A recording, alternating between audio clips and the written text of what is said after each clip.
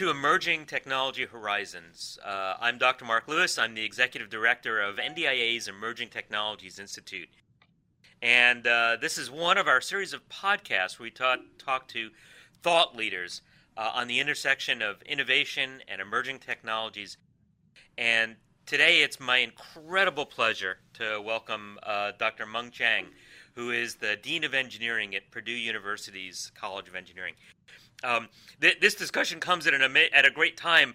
Purdue was just ranked the number 4 graduate engineering program in the United States. But really, in my mind, once you're in the top 5, there's no distinction. So Purdue University is now in the stratosphere. But of course, I think it's always been one of the world's foremost engineering programs, and Meng, you've been a phenomenal leader. I want to say a few words about Dean Chang's background. If I went through all of his honors, awards, and accomplishments, it would fill the entire podcast. So I'll do the abbreviated version. Dean Chang came to is the 10th Dean of Engineering at Purdue. Assumed that position in July of 2017. Previous to that, he was a faculty member at Princeton University. And I believe you were one of the youngest endowed chairs at Princeton University. And then you became one of the youngest deans of engineering in the country. So really quite an accomplishment. You joined Princeton after doing graduate work at Stanford. Also attended Queens College in Hong Kong. You're known for your work in communication networks. You've won awards, including the IEEE Kiyotama Yusu Award, 2012, the Alan Waterman Award in 2013, and you were a Guggenheim Fellow. I also want to point out that Dean Chang was the 6th Office of Science Technology Advisor to the Secretary of State, a position you held from December of 2019 to December of 2020 on leave from your position at Purdue. So really a strong sense of service to the nation, not just service to the engineering community and education, but service to the nation as well. So Meng, thank you so much for joining us today. So, well, Mark, great to be here. Thank you so much for the kind invitation. So Meng, I was hoping to talk to you about the issues that are facing us as we talk about innovation, talk about emerging technologies, among the role of U.S. academic institutions in contributing to national defense. Tell me your thoughts on that. Yeah. So first of all, thank you so much, Mark. It's great to be here, and congratulations on the Emerging Technology Institute at NDIA. Such a fantastic institute in service of the nation. And I think the academia institutions have a significant and unique role to play in the space of national security and defense.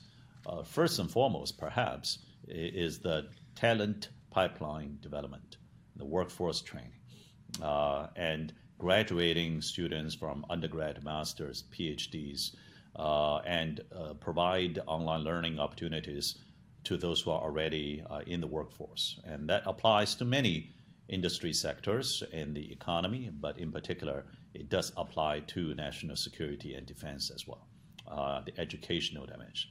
And second, I think there are some fundamental research that are particularly well suited for university labs and engineering colleges in particular. For example, Purdue Engineering, which is, as you just said, are now ranked in its graduate research program as number 4 in the country. And we're immensely proud of the reflection of our faculty and student success. And certain research are not the best fit in terms of the nature and time scale and the metrics it wants to achieve for universities. But there are many, especially in fundamental research and to increasing extent translational impact as well. And I'll say thirdly is that a place like Purdue, we have also strong partnerships with the private sectors, including those in the defense industry, and with our federal and state government entities.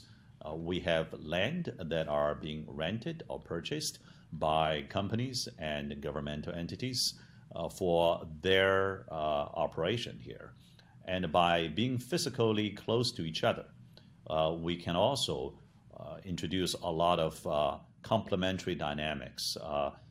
just by the mere fact that they are in our research park and our faculty and students are not too far away. I I have to say I don't know of a state that does that better. Thank you. Indiana, you've got NSWC, the Navy Center at Crane. Mm, Your universities, I know you've got a very close partnership with Notre Dame and Indiana yes. University, and then your corporate partners, entities like old Rolls-Royce, for Hmm. example. Um, I'm really impressed by the way you've been able to put that together. I don't know of another state that has quite managed that as well as Indiana. Well, we are proud of that here at the Hoosier State, and the team consists of not only one or multiple universities here in the state, but also IEDC, the Indiana Economic Development Corporation, and includes a lot of our great corporate partners. For example, you mentioned Rolls-Royce. Indeed, they have their building here, which used to be at the tip of a highway intersection. It's a beautiful building, and it's a little bit out there. But over the past few years, thanks to the leadership by President Mitch Daniels of Purdue University and Brian Edelman, who is the president of Purdue Research Foundation that operates, among other things, the land around what we now call the Zuccour Aerospace District and the Discovery Park District. These two districts, one to the north, one to the south of 231 Highway, they form this whole new innovation campus. And now we've got many other companies. Those already in public domain include like Saab from Sweden, a great corporate partner that's building their manufacturing site here in this district as well. So Rolls-Royce is no longer by itself. There's an increasing number, in fact, to the point that we are looking at running out of land soon at the rate that it's growing. So this is what I call creating jobs and knowledge at the same time. And And that's a good problem to have, by the way, it's a good running out of problem land. to have. That's that you're growing fast. Indeed, Yeah, even here in very good. Indiana. So the Boilermakers are doing their research, doing their education, but also forming both research and physical partnership that's very healthy for both national security development and also for the local economy. Very good. Now I know, in addition to roles, I know you're doing a lot of work in Hmm. Yes. microelectronics, which of course, when I was in the Pentagon, that Mhm. was our number one Yes. priority, and you've embraced that. Yep. Well, I think I have some good news to share. Right now, it is Monday. I don't know when the press release will be officially out. Should be today, maybe tomorrow. But I think it's safe to say in public at this point that there is a brand new research center being launched exactly in the area of semiconductors and microelectronics. It's called CSME, Center for Secure Microelectronics Ecosystem at Purdue. And well, guess who are the corporate partners? TSMC from Taiwan and Synopsys, the EDA tool maker. And of course, TSMC is one of the largest, most dominant foundry companies in the world. And therefore, we have tremendous opportunity here at Purdue in Indiana to look into the revitalization, if you will, of the entire semiconductors industry here in the United States, along with our like-minded partners. I agree. That's really exciting. When I was in the Pentagon, we were really concerned about one of our issues was onshoring Mhm. semiconductor production, and so your teaming with TSMC has many exciting implications. I wanted to shift gear. So you talked about the workforce, and I agree. That's obviously one of the great contributions Mhm. from our universities. How do we get our best students motivated to pursue careers that are relevant to national defense? Have you found a secret sauce Well, I think we there? need to work as a team to continue to explore a variety of possibilities. One of which is to engage our students early on and more frequently with this very large and complex industry sector and engage with government agencies, including DoD, where you had the leadership roles over the past number of years, and awareness of the opportunities out there, and becoming familiar with the faces and the procedures and the priorities of the national defense sector.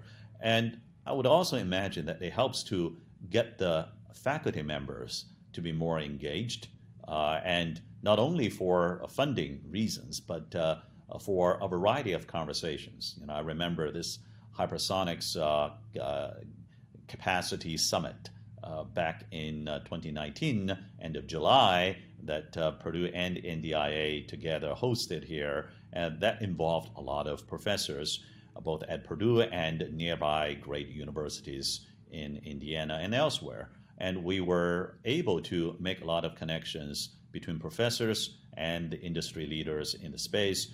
And then that led naturally to a lot of master students, PhD students at least, becoming engaged. And then finally, I would imagine internship positions, whether it's for the undergrad students or for grad students, would also be very useful as a mechanism to introduce these two parts of the world to each other, so that they have some direct experience of working together, and that can lead to a permanent employment discussion after the internship. I really resonate with your point about connecting faculty members. I used to tell in the government labs, to have folks brag about, oh, we brought these students in and we did interns. That's wonderful. That's great. But if you connect this as two students, that's one off. If you connect to the faculty member, that gives you a pipeline, and you tie into their students, and you build a relationship for many, many years. So I think that's a wonderful point. Let me ask, there are some universities that have been, frankly, well, I'd say shy about working with the Department of Defense. They get concerned about restrictions on what the work they can do and who can work on their projects. It seems that you at Purdue have managed to strike just about the right balance, in my opinion. You maintain academic freedom, but yet you also understand and respect the needs sometimes of national defense research. Could you comment about that and the processes that you follow? Yep. And so first of all, I'm lines? glad to amplify a clear message sent from President Daniels and Purdue Board of Trustees just last Friday, right before the weekend. And you can look up in the news release and so on. Basically, President Daniels announced a next phase of Purdue's growth and growth to prominence, and that is what we call the Purdue Moves 2.0. There was a Purdue Moves, I guess, 1.0 now, that started when President Daniels became the university president. And now he launched with the board this set of 5 pillars, including one precisely on national security and technology.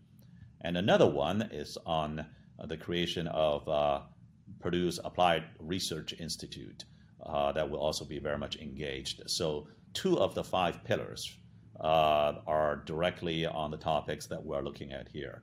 In this podcast with you, Mark, it shows a tremendous level of investment and self-confidence and desire for partnership. We're going to build out the internal infrastructure. We're going to seek even broader and deeper partnership in this space. We're going to continue to do our job in education and workforce, including online learning for those already in the workforce. And we're going to continue our research unique excellence in several topics, which we may come back to a bit later. Now, I think there is a clear, viable path to create the right kind of environment. Certain kind of activities would require procedures and clearance and protection, and others will be more open ecosystem oriented, and we can have both coexistent. Purdue is not the only one by any stretch of imagination. There are many other outstanding institutions that have been able to demonstrate how doable that is. But I think that it's a clear message that we are sending to say that on the topics of national security, defense, research, workforce, Purdue is here and ready and eager to work with our partners. Very good, very good. That leads to another topic, and frankly, sometimes it's a sensitive issue, but it's the role of our universities in attracting the best and the brightest from around the world to come and study and learn and stay here. And there are some, I'm sure you've encountered this. I have. There's some who would like to close the doors and limit the number of foreign students who are studying in our universities, and and yet, if we see the numbers, a significant fraction of our science technology workforce is foreign born, and I wonder if you could share some thoughts about that. How do we continue to attract the best and the brightest? How do we keep the welcome mat, out there, so that the greatest minds from around the world will want to study in our universities? Yeah, Mark, absolutely. We should welcome the best and brightest minds with a proper procedure, and vetting is needed, depending, on the specifics. But to welcome all of the best and brightest minds from around the world to come to the United States. We hope that they may also want to stay here after their study and contribute to the United States, and maybe they will one day become a citizen of this great country and continue to stay here. So I think there will be clearly certain sectors and areas where you've got to be more careful, but I'm very optimistic that a proper balance can be maintained between the necessary care one must deploy and the overall welcoming atmosphere and environment, because we've got to run faster than everybody else. We've got to run faster than we have been running ever before. That's a tall order, but I'm confident that this country can do that. And the talent pipeline is arguably the most important supply chain in the world. More than goods, more than data, more than ideas, more than money and financial assets, it is the human talent supply chain. And we want to be that prime destination whereby we can attract them to come to our country. So the success we have had in all sectors in society, I think, have been attributable to the United States being such an country with open-minded and open-armed approach when it comes to welcoming people. Now, I remember it was perhaps President Reagan who said it. I'm sure others have said similar variants, and that is, you can learn Spanish, I'm paraphrasing here, and go live in Spain and for many years and even become a citizen, but is not sure if everybody will view you as a Spaniard. And you can learn Japanese, be fluent, go live in Japan for the rest of your life, and so on, and not clear if everybody will think of you as a Japanese. Maybe they will these days. I don't know. This was a quote from the 80s. But America is such a exceptional country in human civilization that you can be from anywhere in the world and come to the United States. And if you would like to, one day you can become an American. This is such a powerful part of what defines this great country. And I'm very confident that will continue. I profoundly agree with you. I have a good friend who likes to explain that being American is it's like joining a club, and that everyone is admitted if they want to. You just there are values that we share. There are attributes that that we cherish together, and that's the price of admission. And I think that there will be certain steps one has to take to join, but it shouldn't be excessively hard, and there shouldn't be artificially roadblocks along the way. We respect necessary due process, but at the same time, as many leaders in the tech space, including defense tech space, have also highlighted, that wouldn't be nice if we can get the best minds to come here and work here in the United States for the United States. Yes, I agree. There are some of us who suggested that every foreign-born student who gets a PhD should get that PhD diploma with a green card stapled to it. Well, yeah, that analogy has been made indeed by many prominent leaders. Now, depending on how you define stapling, uh, again, Yeah. You don't there want to mess may up the be diploma, there but may yeah. be a little bit process involved needed, but it should be one where we provide a welcoming environment to talents. Yeah. I'm I'm struck. Even last year, the National Science Board did their Health of Science and Engineering Enterprise report, and they looked at students coming from overseas. The number one country is mainland China. Number two is India, and number three is South Korea. What struck me is I think more than 85% of the students from mainland China say they want to stay in the United States when they're done studying here, and I'm sure some of them not for the best reasons, but the overwhelming majority they embrace the freedoms and the spirit of innovation in our country, and that to me is one of the greatest hopes that we have. Um, that kind of leads into Meng, you spent a year with the State Department, and sitting at the right hand of the Secretary of State, advising him on all manner of issues related to science and technology. I often would say that among our great strengths is the close connections we've got, our allies and our partners. We worry about competition with China, but I would submit that they don't have those close connections.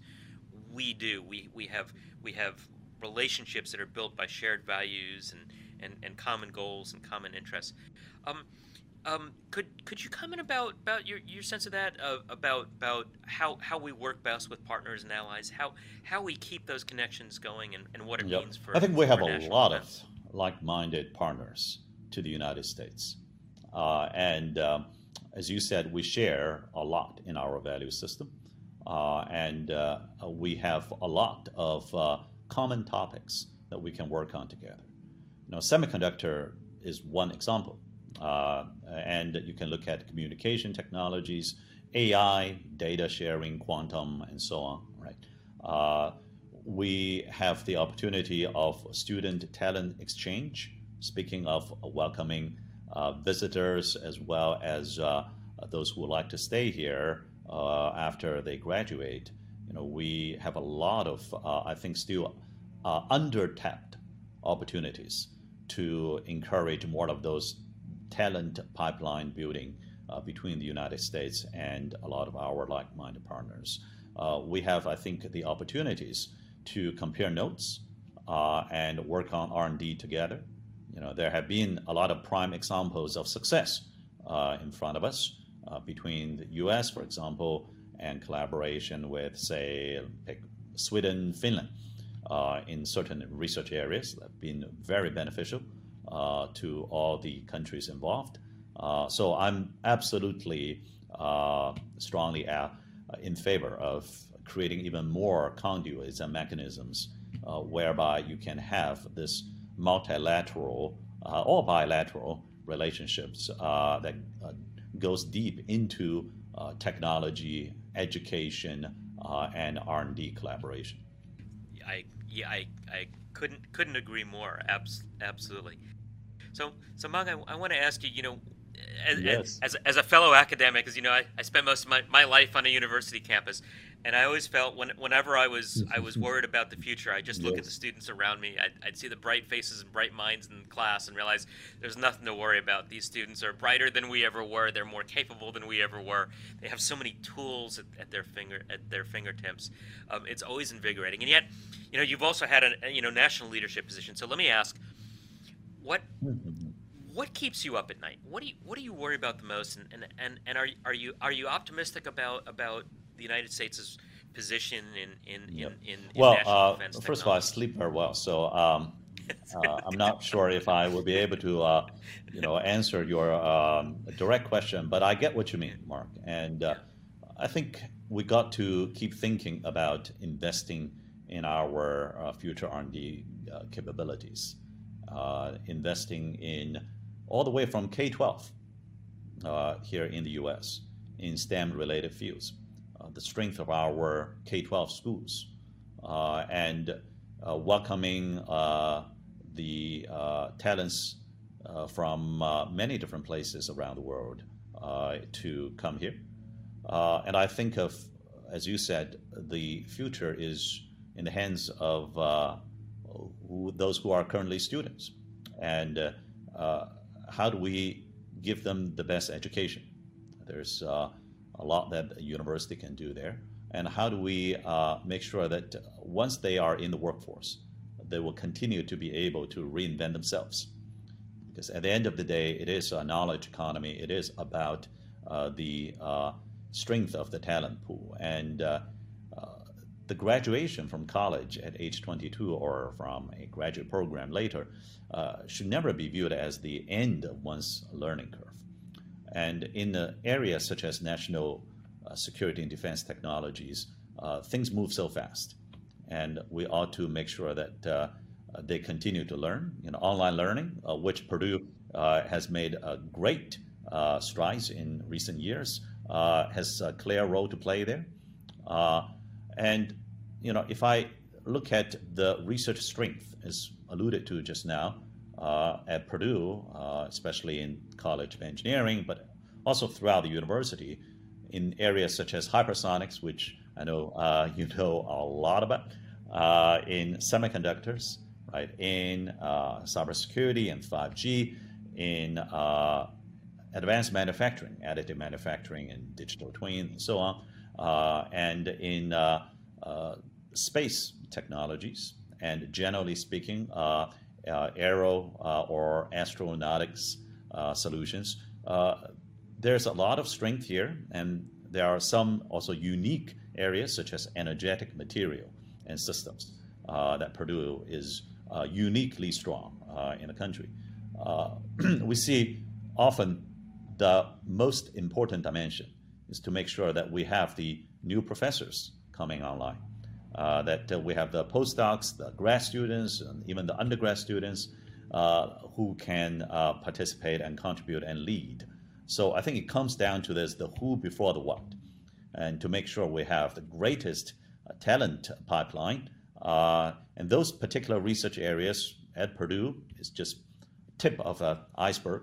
But in every part of this growing, vibrant iceberg, I think we'll all appreciate the availability of the highest quality talent. Right, and your those topic areas that you mentioned, that's very well aligned to the National Defense Strategy, Emerging Technologies. So we're focusing on an NDIA, but the Department of Defense is very much focused on it.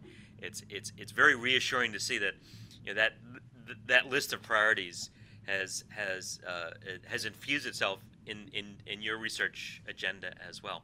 So Meng, as we wrap up, you've been leading the College of Engineering now at a very difficult time. We're in the middle of a pandemic. Hopefully, we're seeing a light at the end of the tunnel as vaccinations are ramping up. I even had my first vaccination,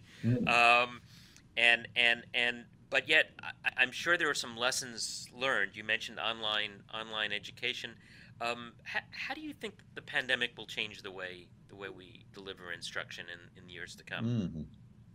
Yep, I think people will want to make sure that they are not what some would call paying $50,000 a year or any substantial amount of money for a video streaming service.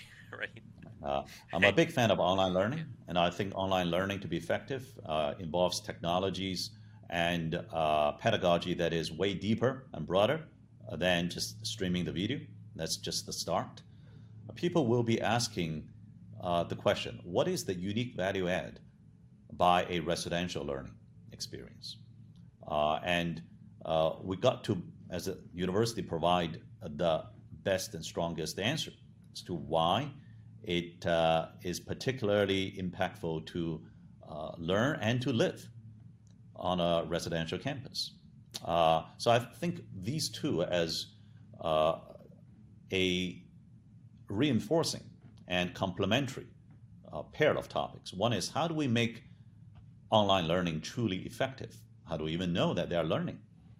But at the same time, while we advance the technology and pedagogy of online learning to make it effective at scale, we also dramatically enhance the value we create for the students and the parents and society at large and our corporate partners on residential learning. That got to be the unique things that only residential learning can provide. For example, not just about what you cover in classrooms, but also what you uncover in classrooms and outside. And what you can do during these few years you're on campus to explore yourself as a person and explore society with the largest degrees of freedom and the most exciting set of potential.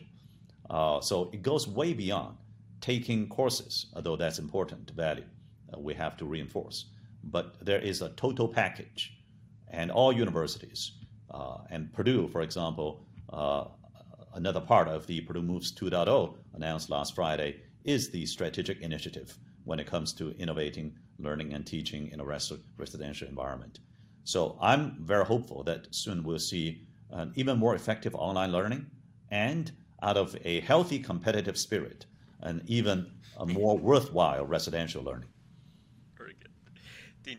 Dean Meng Chang, thank you so much for joining me on this podcast. I've so enjoyed this conversation. I feel like we could go on for another couple of hours, but again, I really appreciate it. I will say that having a leader such as yourself at the head of one of our great colleges of engineering gives me a lot of optimism for the future. So thanks for everything that you do. Well, again, thank you, for Mark. joining us.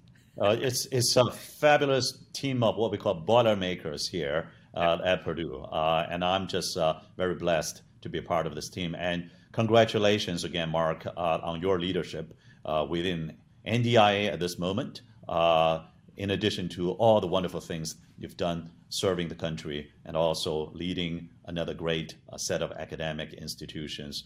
I know that we can all learn a lot from your Emergence Technology Institute. Thank you so much. Really appreciate it. Good to be here.